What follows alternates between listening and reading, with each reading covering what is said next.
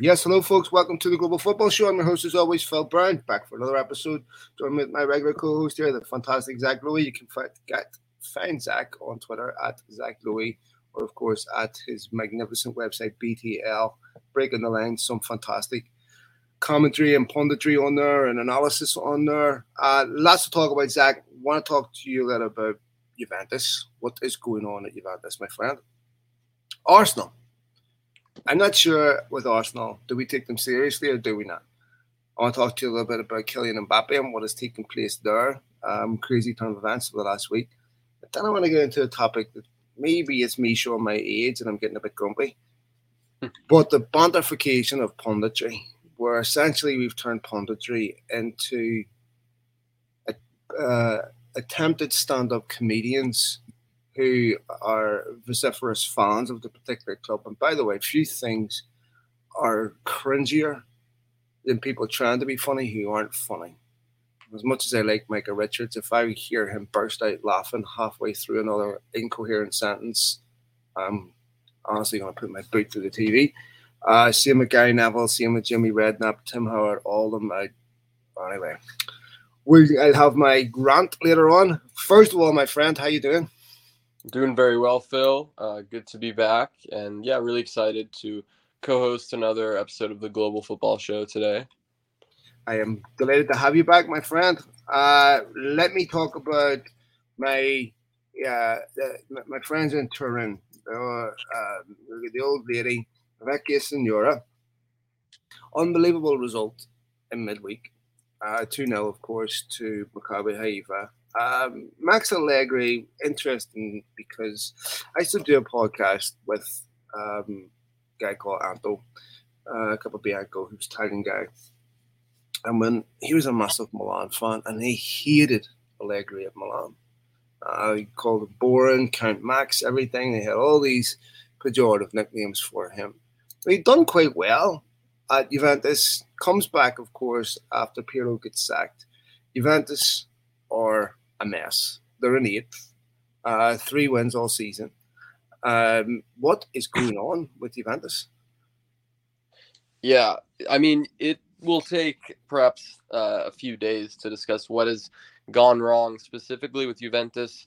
But I think what it comes down to with regards to Juventus is essentially this is what happens when you give up long-term goals, trying to build carefully and trying to develop a plan and giving that all that up in the pursuit of short-term glory.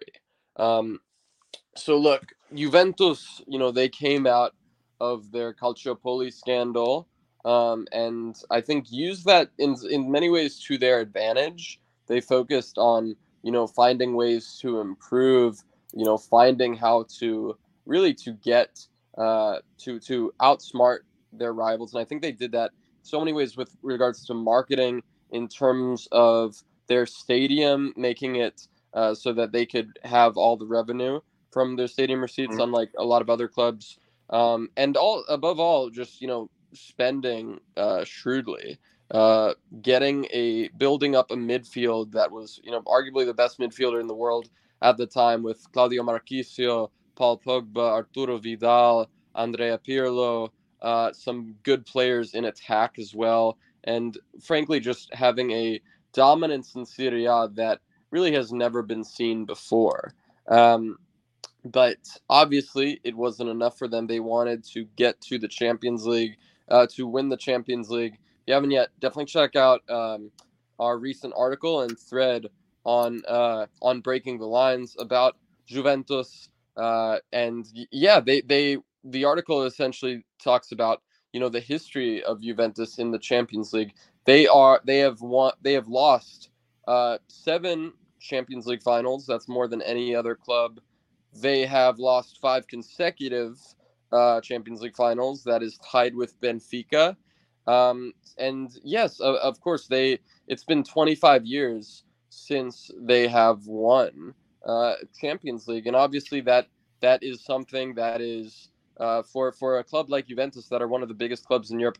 They're going to try to do everything they can, of course, to rectify that.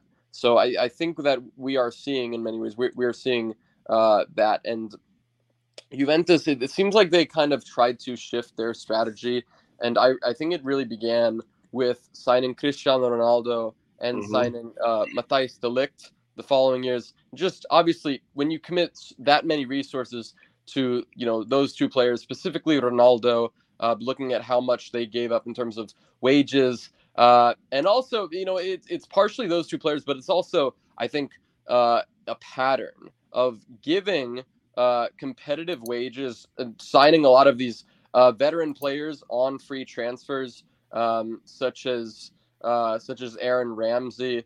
Aaron Ramsey, I think, is a very good example because they signed him on a free transfer, gave him a massive wage, and they ended up having to essentially pay him to leave and go to Nice. And yeah, I mean, we've seen in so many examples with Juventus over the years that free isn't always free. It can end up Right. costing you dearly. And so, yeah, I do think that by prioritizing that on those two players, Ronaldo and De Ligt, there's that saying, "What goes up must come down." That there's always going to be that side effect. And what we saw with the side effect is Juventus essentially not having uh, not having enough money to, for example, to buy world-class midfielders to focus on other areas um, of their team, and give them a desperately needed rebuild. So it's clear that Juventus, they needed to rebuild, and to replace all of these veteran players like Giorgio Chiellini, Leonardo Bonucci, so on and so forth, that they many ways have not been able to do because they hadn't been focused on rebuilding. They had been focused on making that one last push, trying to get that much elusive Champions League. And ironically, I mean, if they had stayed the course, they may very well have gotten there. But by committing so much funds to these kind of, I would call it a short-term approach in terms of getting these veterans on high wages, whether that's Sami Khedira, Aaron Ramsey, so many of these players that frankly just did not work out. Blaise Matuidi, Sami Khedira, so many examples. I think, yeah, it has definitely come back to bite them. The chickens have come home to roost, shall we say? So you just have to look at their recent Champions League history to get an idea of that. 2015, they get to the Champions League final. They lose to Luis Enrique's Barcelona. Right, we're in the running for a treble up until the final day of the season. From that point, they end up losing. Pirlo and Vidal, if memory serves correctly. They lost Pogba a year later. So of course, that is definitely one of the biggest reasons, failing to replenish the midfield. And from arguably the best midfield in Europe to what it is now, I mean, it's just shocking when you look at the names, you look at how much that sector of the pitch has declined. Yeah, I definitely think that has been a massive factor behind Juventus's decline, and as well as the fact that, look, the fact is these players did not work out. The two big names, Ronaldo and De Ligt, obviously, they did not work out. Ronaldo was brought in to give them that extra push. And I think that, there was definitely reason to believe he could be that one to provide them that extra push in the Champions League, right? 2015, they lose in the Champions League final to Barcelona. 2016, they lose to Pep's Bayern in the round of 16. 2018, of course, came very close, but lose to Real Madrid in the quarterfinals via that hat trick from Ronaldo. So they brought Ronaldo in, and I mean, go from there. They end up losing to Ajax in the round of 16. Following year, lose to Lyon in the round of 16. Following year, lose to Porto. I may have gotten those, and I think the year after they lost to Villarreal, if memory serves. So frankly, Juventus, they should be beating all of those teams, and they brought in those players to give them that extra push. So I think it's definitely clear that those big money risks, yeah, they definitely did not pay off. They ended up hurting Juventus's ability to have a much needed rebuild. And yeah, we are seeing those effects with Juventus currently sitting, I believe, seventh in Serie A, and looks like very, very likely that they will not qualify to the Champions League knockout round for the first time since 2013-14. When I look at their business, over the summer, it's essentially a football club balancing the books. And some of their signings I don't understand. Angel Di Maria being one of them. And I'm looking at Paul Pogba.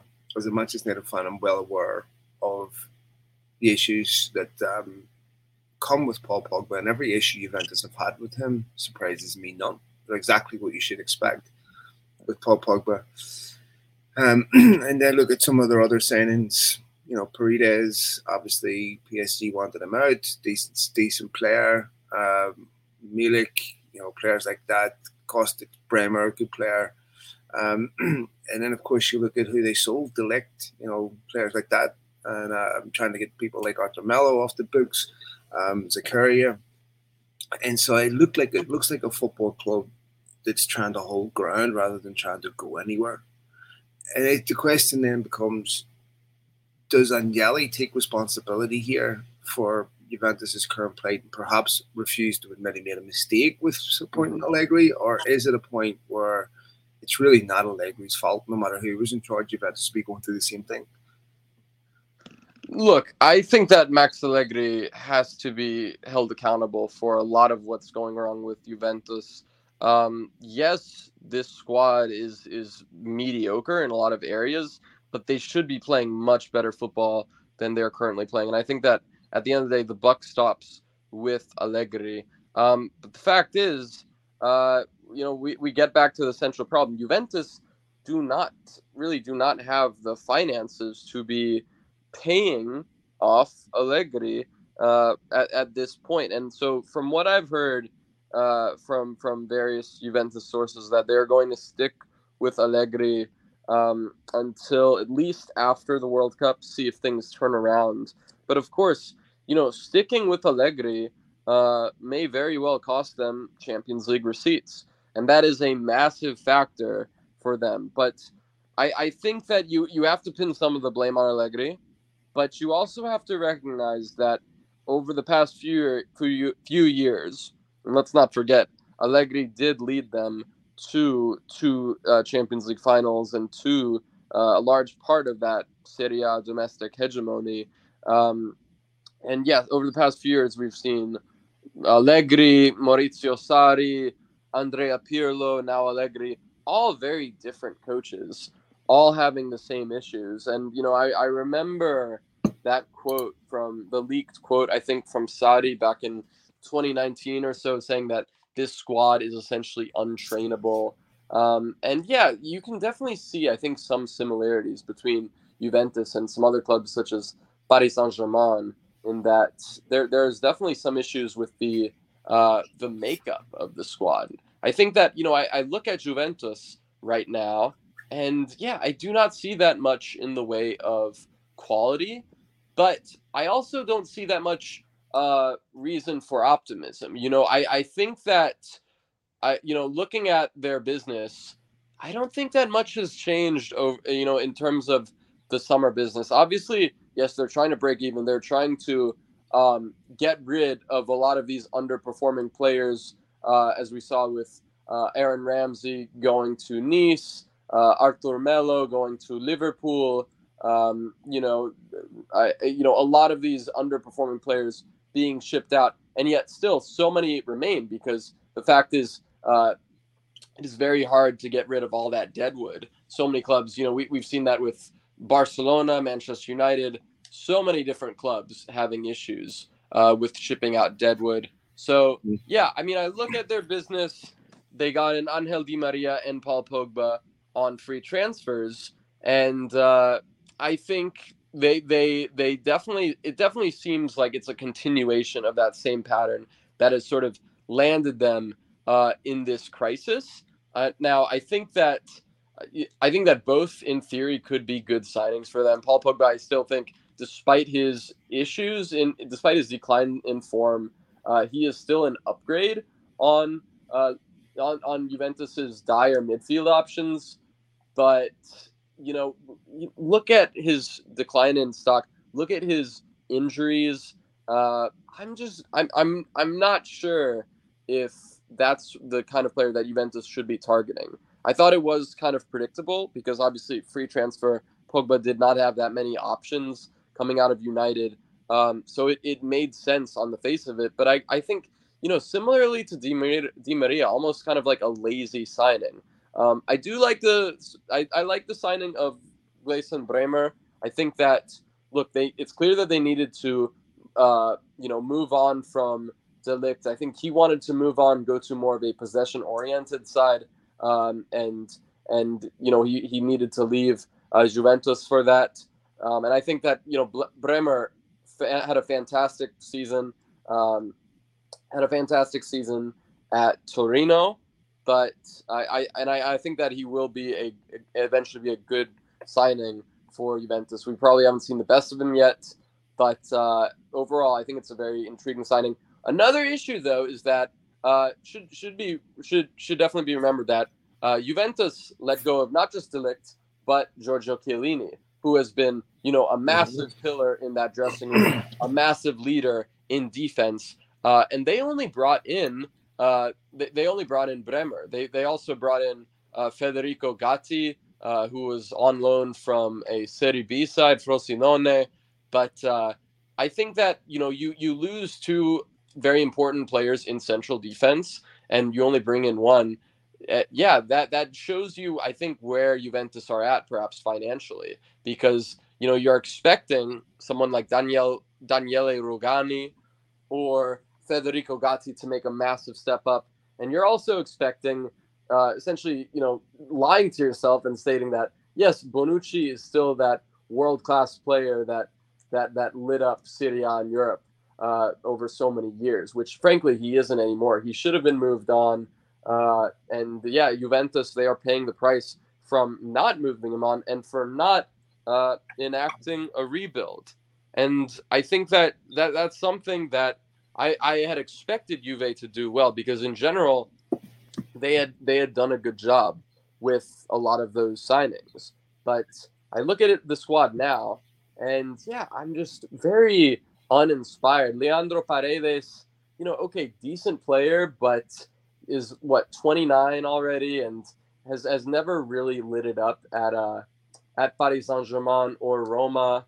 And I think, look at the other ones. Di Maria, I think kind of similar, definitely kind of somewhat of a lazy signing, as well as the fact that, Juventus, they actually have a lot of promising young talents like Mattia Sule, Fabio Miretti, who, have the quality to maybe not be starting, but at least be playing an important role in the first team. And the fact is they're not getting the requisite minutes. And that is under Allegri.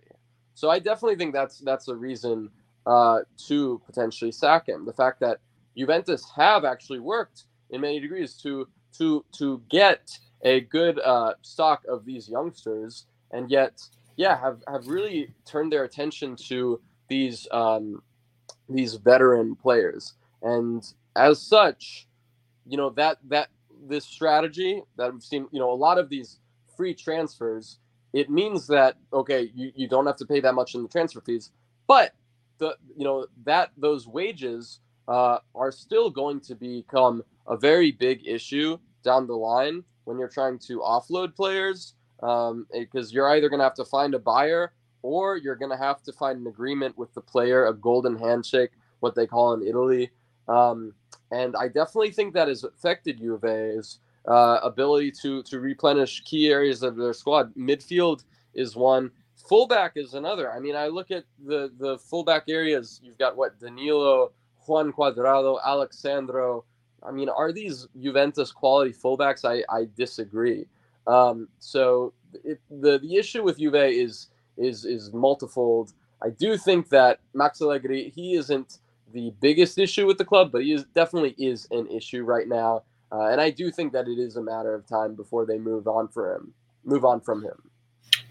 Let me shift our focus to Kylian Mbappe. It seems that transfer windows become shorter and shorter because it seems like here we are mid-October. We're talking about a potential transfer already. The January saga has already started.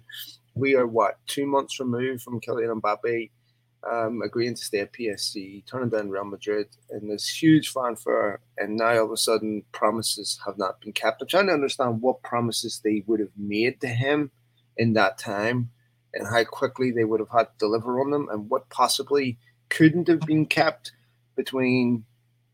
I would assume these are football issues. Yes. Between obviously the end of the window and today. He, of course, wants to play with the conventional number 9, wanted Neymar out of the football club, other issues. What's really going on here? Yeah, it is very hard to say, but look, the information that we have is that it's come from multiple sources, not just in France, but in international. What I have heard is that obviously Kylian Mbappe agreed a transfer, a contract renewal when he was at risk of becoming a free agent. Renewed his contract with Paris Saint-Germain, became, I think, one of the highest paid players in football history, and it seems that these are reports from multiple outlets that Mbappe actually requested to leave Paris Saint-Germain because and this was in August. Okay, so not just right now, but coming in August, because of frustrations about the club's window. And yeah, I mean, I think similarly to the Ronaldo case, it's like, okay, you're frustrated that the club, and this is what's being reported, the club failed to sign a number 9 in Robert Lewandowski. That's apparently who he wanted. Milan Skriniar, PSG heavily linked to him, didn't happen. Could still happen. His contract expires in 2023, I believe, and I believe there is another player. Let's see, Lewandowski, Skriniar, and another bigger Bernardo Silva. That was the other player who was mentioned.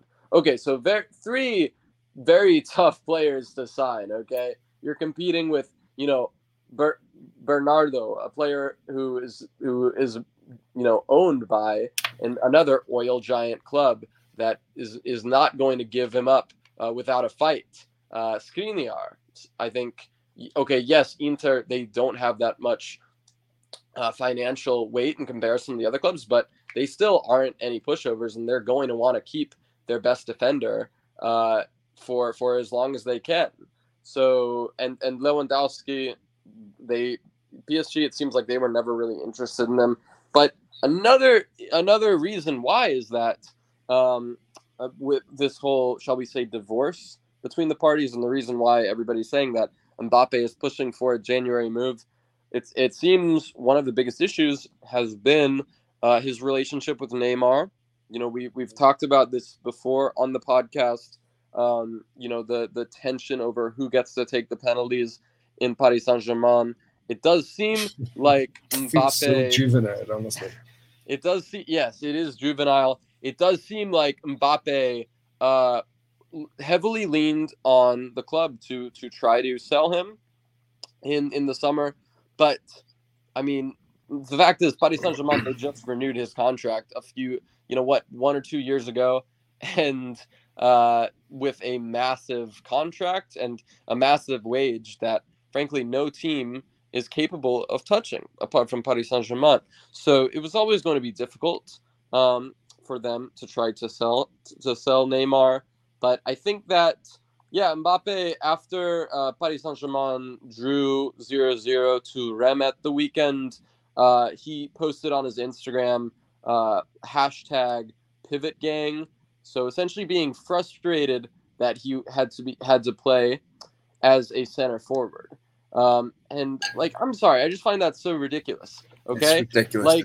You have literally commanded a massive amount of money from the club. Okay, I'm no one to defend PSG and say that they're angels, but you have literally taken up so much of the club's wage bill. And okay, yes, Paris Saint-Germain, they may have unlimited wealth, but they still have to comply with basic FFP rules. They have gotten in trouble with this in the past. They can't just, spend whatever 200 million on Erling Haaland. They can't just do this out of whim.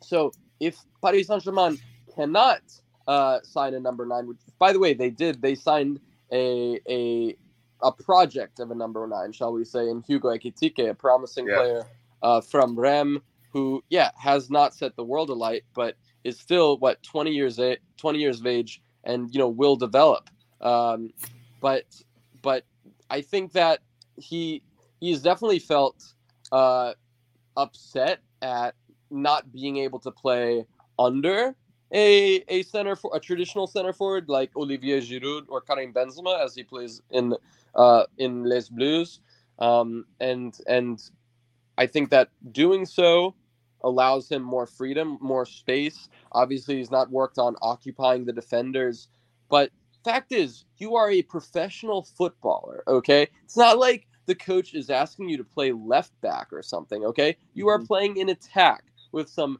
very gifted players. And, to just complain about it, act like, the world is ending, I mean, it's just ridiculous. So I can understand why Mbappe would be frustrated in certain areas, but the fact is, PSG, they have not had, I don't think they've had that bad of a window. They've completely replenished the midfield, which has been their biggest issue for so long, bringing in Fabian Ruiz, Renato Sanchez, Vitinha, some very good players. They brought in Nordi Mukiele and Hugo Ekitike. They brought in Luis Campos, one of the best. Isn't he upset though? Isn't Luis Campos upset and threatening to leave? Well, yeah, that is what I've heard. That both Christophe Galtier, and Luis Campos, who were brought in, they would threaten to leave if Mbappe were to leave. So it remains to be seen what happens with that. I've also heard that Mbappe wanted Zinedine Zidane to come in, not Galtier, and was frustrated by that. But one story where I can sympathize with Mbappe is that, and is a very concerning story coming out of Paris Saint-Germain this week, and it's that the club hired fake Twitter accounts, hired an external agency, and paid fake Twitter accounts to spread propaganda against employees of the club, including Kylian Mbappe. And apparently this has been going on since, 2019, I believe the report says. So Mbappe, apparently he feels betrayed. He does not like where the club is heading. But once again, you signed the contract just a few months ago, and you knew that this was not going to be easy. Rome was not built in one day. But the fact is, Paris Saint-Germain, they still have one of the best squads in world football. And I'm sorry, but you look at the squad, and without the sale of Neymar, how are you going to fit in another center forward? I think it's very difficult. So the fact is, Mbappe, he needs to take some accountability for the situation. He needs to stop being such a diva, because he is losing a lot of fans right now. Okay, I know that this is not an easy situation for him. I definitely sympathize in a lot of things with regards to Mbappe. The fact is, you had two countries, France and Qatar, trying to convince Mbappe to remain at PSG. Okay, that is unprecedented in world football. And yes, I'm sure it can take a toll on someone's ego. Okay, but right now, what we're seeing with Mbappe, it's just so, for me, it's just so disgraceful. And I think we're also seeing reports that there are factions in PSG's dressing room. Essentially, there's a from what I've heard, Mbappe, Ramos, Hakimi faction, and then Messi and Neymar, the others. And it's never a good sign when we start to see factions in the dressing room. I remember that story. All this is entirely predictable. Yeah, every single aspect of this. If your children behave like brats, usually the people laying down the authority and the example have a role to play in that. And so I'm looking at this going pros and cons. Okay. Yes. I'm looking at Mbappe's numbers, right? And no question in Liga, they're impressive. I'm looking at them in the Champions League. They're impressive, but, in the same realm as most other top players. So I'm saying, if you want to buy Mbappe, of which there's only a couple of clubs that really can, and Real Madrid's removed themselves from the equation, you're going, do I want someone in my dressing room who's going to behave like a brat, who's going to demand control of the manager, he's going to demand control of the dressing room, he's going to demand that everyone plays through him, he's going to demand all this. And this has happened before in football. I mean, Platini had these roles, and Cruyff had these roles, and it's not the first time that football clubs completely bend to the will of a superstar. Right. But you're going, okay, so we grant them all these things that really no player should be given. What do we think the reflex of that's going to be in the dressing room of other players? Right? I mean, in a football club like PSG, littered with egos, what do they think is going to happen? What do they think the response is going to be of other players? I mean, and how does Kylian Mbappe think that other players are going to react to him when he demands everything goes through him? So I'm questioning, okay, so how many clubs could really buy Kylian Mbappe? I mean, it's hard for me to even come up with one or two off the top of my head. But you're thinking Real Madrid and Manchester City, right? So with Real Madrid, though, and I was just on a podcast 2 days ago discussing this. You have to recognize the fact, if there's anybody in world football who is more prideful than Kylian Mbappe, it's Florentino Perez.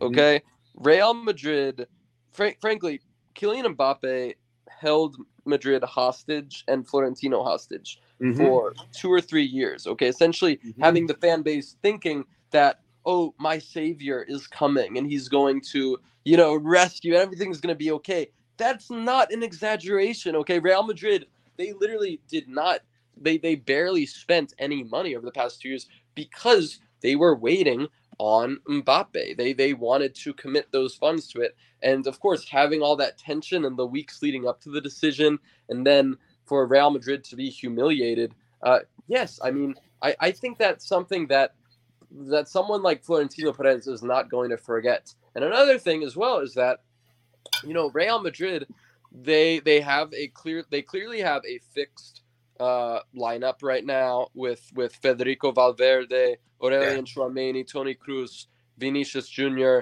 In midfield, Rodrigo. So you've got some very talented young players in Rodrigo and Vinicius. Yeah. And of course, one of the best players in world football, and Karim Benzema.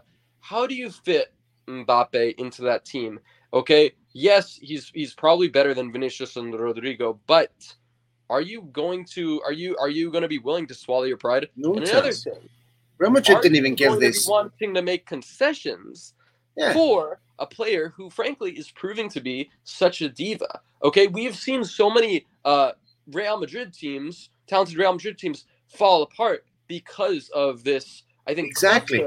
Of superstardom. And frankly, I mean, you might disagree, but I think that I look at this Real Madrid team, and yes, it's a very good team. It's a very successful team, but it also seems like cut out there for me in a second. I'll get you back. Listen, in the way of egos. Okay, yes, you have some very good players, but I don't think that there's like. You keep cutting out on me, Zach. I lost you, mate. But can you hear me? Honestly, yeah, I got you back.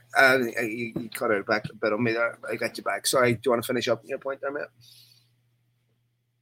I lost you again. I think we connect on that internet. Yes. Sorry, can you hear me now? Okay. All right. So I was just saying that I think that this is like the least Galactico Real Madrid side that I can remember. Okay, yes, there's some very good players in this time, but like I look at toxic dressing room influences, I don't see that much. I think there's actually a very good balance between, these experienced leaders like Nacho Fernandez, like Karim Benzema, Lucas Vazquez, and some, very good talents like Vinicius Jr., Federico Valverde, players who, recognize that while they are at arguably the biggest club in world football, they still have a long way to go. And I don't know, I just feel like Kylian, I mean, yes, he has won a World Cup, okay? He has, won all of these awards and dominated Ligue 1, but the fact is he has not achieved something to be considered a legend right now, and he's acting like it. I do think as well, though, that there's perhaps some issue with his ego. Past few seasons, we have seen Mbappe dominate Ligue 1, and I think that last season, frankly, despite having Neymar and Messi around, it really was a one-man show at a lot of times. Mbappe really dragging the team by the scruff of his neck, and yeah, I think that's a big reason why Paris Saint-Germain were forced to give in to his demands and bend over backwards for him.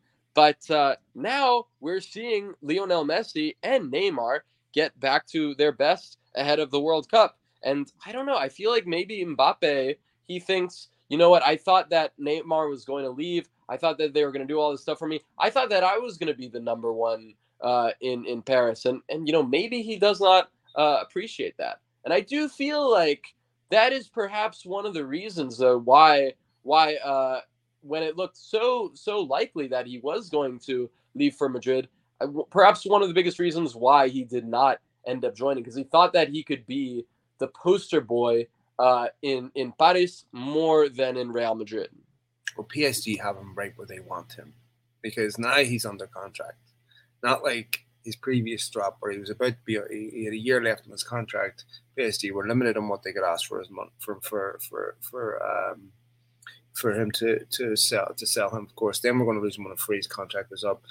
Now that's not the case, so it's going to be really, really interesting to see what happens on that. We'll quickly move the conversation on to Arsenal because I'm really reluctant to take Arsenal serious, because to me there's always been an inner softness about them where they can seduce you on runs of form that makes you believe they're for real, and they're just as likely to go on another run of form where they lose 6 or 7 games to teams they shouldn't be losing to. But I have to say, this is probably the best Arsenal I've seen since Wenger. And I think Mikel Arteta is a really good coach. I like the team that he's put together.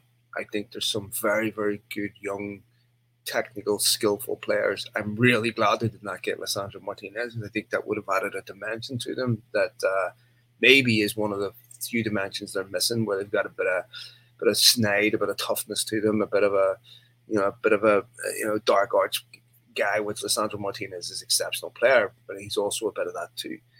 Are we looking at an Arsenal team we should take for real? Yeah, I definitely think so. And look, Arsenal, yeah, I definitely see why you're skeptical. I think that a lot of fans themselves are skeptical. But the fact is, we have to take this Arsenal team seriously. They barely missed out on top 4 last season. And yes, okay, they've had their fair share of collapses where, it looks like they have it in the bag. We've seen that in so many times. The Leicester Premier League title where they ended up, where they beat Leicester in the last second and end up bottling the title to them. That was one example. Missing out on top 4, missing out on, losing the Europa League to Chelsea. There are so many examples, but I don't know. I just have a different feeling about this Arsenal team. I look at the squad and I think, one, you look at the summer window that they have pulled together. Okay, they've gotten Oleksandr Zinchenko, a player who just gives you another level at left back. He just provides so many things. He's not even really a left back. You look at the positions that he takes up. He's that and so much more. Fantastic signing for them. I definitely think that the best signing so far has been Gabriel Jesus, one of the best signings in all of Europe. And I was not expecting him to be this good, but he is just. I mean, he's just blown me away since joining from Manchester City. The technical ability, the athletic ability to use his body, and yeah, to really do things that a traditional center forward does that perhaps you wouldn't expect Jesus to with his build. But he's just been, for me at least, the best center forward I've seen at Arsenal in quite some time. I think that he definitely offers you certain things that Lacazette and Aubameyang were incapable of doing for as good as players that they may have been. Fabio Vieira, I've mentioned him a lot. I think that he can be a fantastic signing for them. But yeah, I think that they have, I think that Mikel Arteta, he's definitely been a good choice as manager. He has pushed them forward. And that is, I think that really caught my eye in the first few weeks when he was manager, the ability to set up a reliable defensive block. I remember when Arsenal beat Manchester City in the FA Cup, if I'm not mistaken, just seeing that. And I was thinking, that was like the first time I thought, you know what, maybe appointing a rookie manager like Arteta, maybe it wasn't such a bad idea, because that everybody knows that a solid defense is the backbone to any successful team. And I do feel like that's what Arsenal have been missing. So many talented attacking players coming through in recent years, whether that's Mesut Ozil, Alexis Sanchez, but really just missing that. As you mentioned, that kind of uh, in Spanish they call it mala leche. Yeah, rigidity. Boiled milk. Steel. Yeah, the steel and rigidity. Yeah, and yes, I look at the team, and I think that they have. I think they have plenty of that. Ben White, I was skeptical of this signing when they announced it, but honestly, he's been very good in an unnatural right back position, and has. I think William Saliba. I was surprised when they loaned him out, because I've always thought that he's a fantastic center back prospect, and really showing why he is one of the best defenders in England already. Gabriel Magalhaes, yeah, perhaps has been the biggest weak link of this team so far, but still a very competent center back on his day who offers you some of that, that steel and rigidity. And I think that Aaron Ramsdale too has definitely shown some good signs in goal. You've got Thomas Partey and Granit Xhaka in midfield, and some very promising attackers ahead of them with the likes of Bukayo Saka, Gabriel Martinelli. I think having an unbelievable. Martinelli's fantastic. So Odegaard's excellent for them. And you look at also the profile. That's another thing that I think you have to give Arteta a ton of credit for. Look at the ages of these players. I mean, apart from Xhaka and Partey, who are around 29, 30, these players are all approaching their prime. They are not in their prime right now. So, whether that's Smith Rowe, Martinelli, Saka, these players are all, going to get better. And that's something that is scary. So I definitely think that we have to take this Arsenal team seriously. I still think that Manchester City are going to win the Premier League. No. Erling Haaland is just too good. He's a cheat code. And I think, definitely the only, for me at least, the only chance of any team besides City winning the Premier League is if Haaland picks up a long-term injury, which I think is somewhat unlikely given that he's not going to be playing in the World Cup. So knock on wood, we'll see what happens. But I also think that there is perhaps the danger of setting the expectations too high and saying, if Arsenal lose out on the title and kind of fade away in the final weeks as they've done in previous years, then it's been a failure. No, I mean, the fact is, you look at this Premier League, I think it's becoming more competitive than ever before. You look at this Manchester United team under Eric Ten Hag, Chelsea under Graham Potter. Okay, sure, Liverpool having a bit of a down year, but so many teams continue to improve. So in the words of the often prophetic Arsene Wenger, yes, I mean, top four is kind of like a trophy in many regards. And I think it will be a trophy to a lot of them. So, if Arsenal do seem like they're going the distance and fade away in the final weeks and lose the title, yes, I'm sure it'll be very disappointing for a lot of fans. But the fact is, Arsenal have not competed in the Champions League since, 2016, 2017, if I'm not mistaken. So to get back to Europe's elite competition, that's going to be massive. And that's going to be absolutely massive for attracting the world-class talent that they want to find next summer. Okay, my mom, let me have the floor for a second before I get off my lawn moment. This started for me with Steve Nash. Okay, and I'm talking about what has been done to football analysis and punditry. Mm-hmm. And I never understood why Steve Nash, a basketball player, and why he was doing football punditry. You think you can do this until you do it. And then you realize when you're talking to yourself in the car, driving to work, thinking you can do all this stuff, you've got about 3 or 4 slogans and they get tired real fast. Such as Steve Nash's famous, "It's a tough place to go. It's a tough place to go." I never once heard him say that's not a tough place to go. Everywhere was a tough place to go, right? And January is a terrible time to buy, and pick your football cliche. It was in there, right?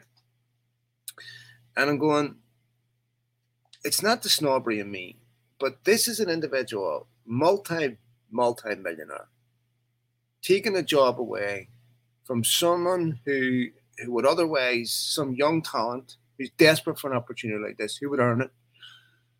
Never mind the fact that it is a massive black eye to the game and the gimmicky aspect of it, where we don't feel confident that you will just watch for the sake of watching. We feel we need someone like Steve Nash to attract you in, because the game itself and actual actual punditry for Americans isn't good enough, because Americans don't really understand the game. So I think it's a massive insult to Americans to think that is acceptable.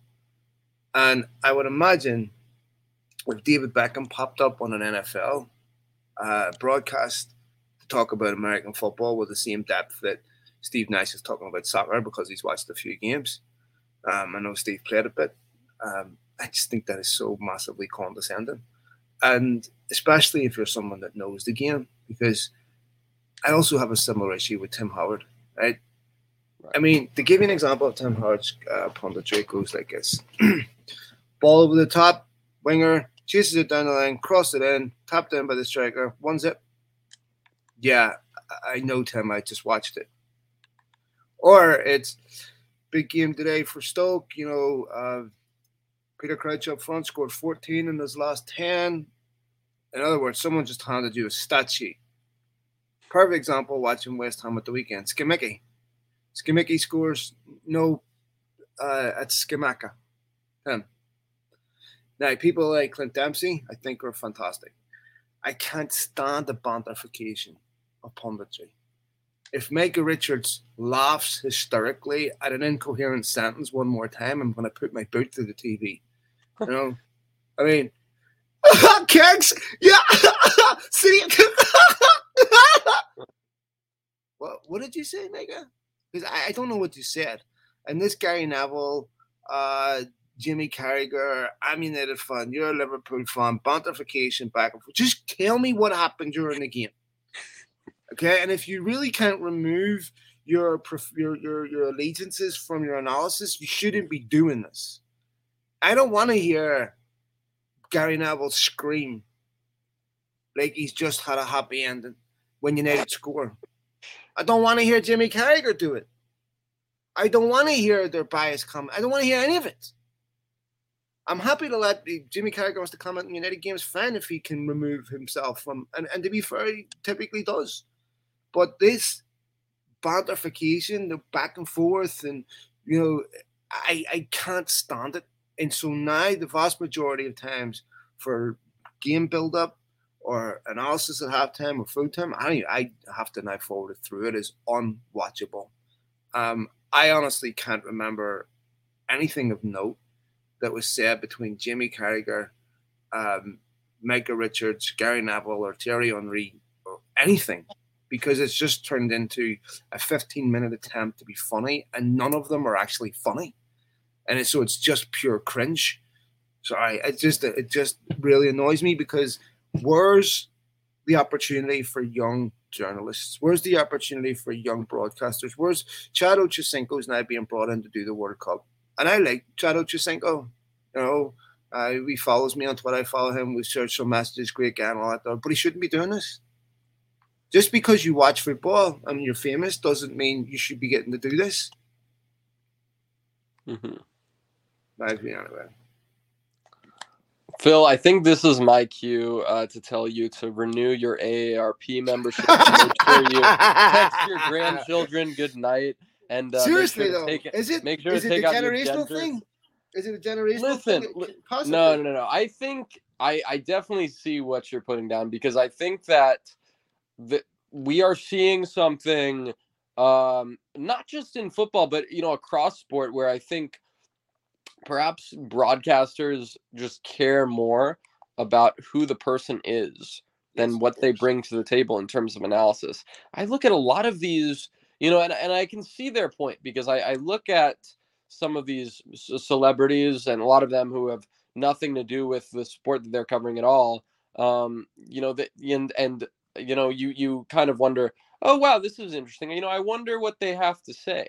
But I mean, you look at what they are actually saying, and it is just completely basic pedestrian knowledge that anybody could have said. You or I could have said it. But that is frankly the direction that football coverage is heading towards, unfortunately. So many companies, just really focusing more on who's talking and not what they are actually saying. So I think it's disgraceful, and unfortunately, that's just going to be what it is. More and more companies giving the advantage to ex-players, even if they're in different sports, and trying to kind of prey on that curiosity, rather than getting, young, talented journalists who actually have something interesting to say. Yeah, because to me, Zach, once you turn in a position whose raison d'etre is to inform into entertainment, you might as well have belly dancers at halftime. Just stand there. I mean, it's the same thing, because they're not telling you anything. They're not informing you about anything. You're not being told something you don't know. You might as well have belly dancers and elephants and, people from trapezes during halftime, because it's just entertainment. Right. It's really got nothing to do with informing you about anything. And so to me, it's like, it's just disappointing to me. All right, my friend, enjoy your weekend. Are you up to anything nice this weekend? I may be playing a game of footy tomorrow, so hoping I can score dedicated to the BTP branch. But good for you. Now Sunday, I know there's a lot of interesting games coming up. El Clasico, City Liverpool, so going to be watching a lot of that on Sunday.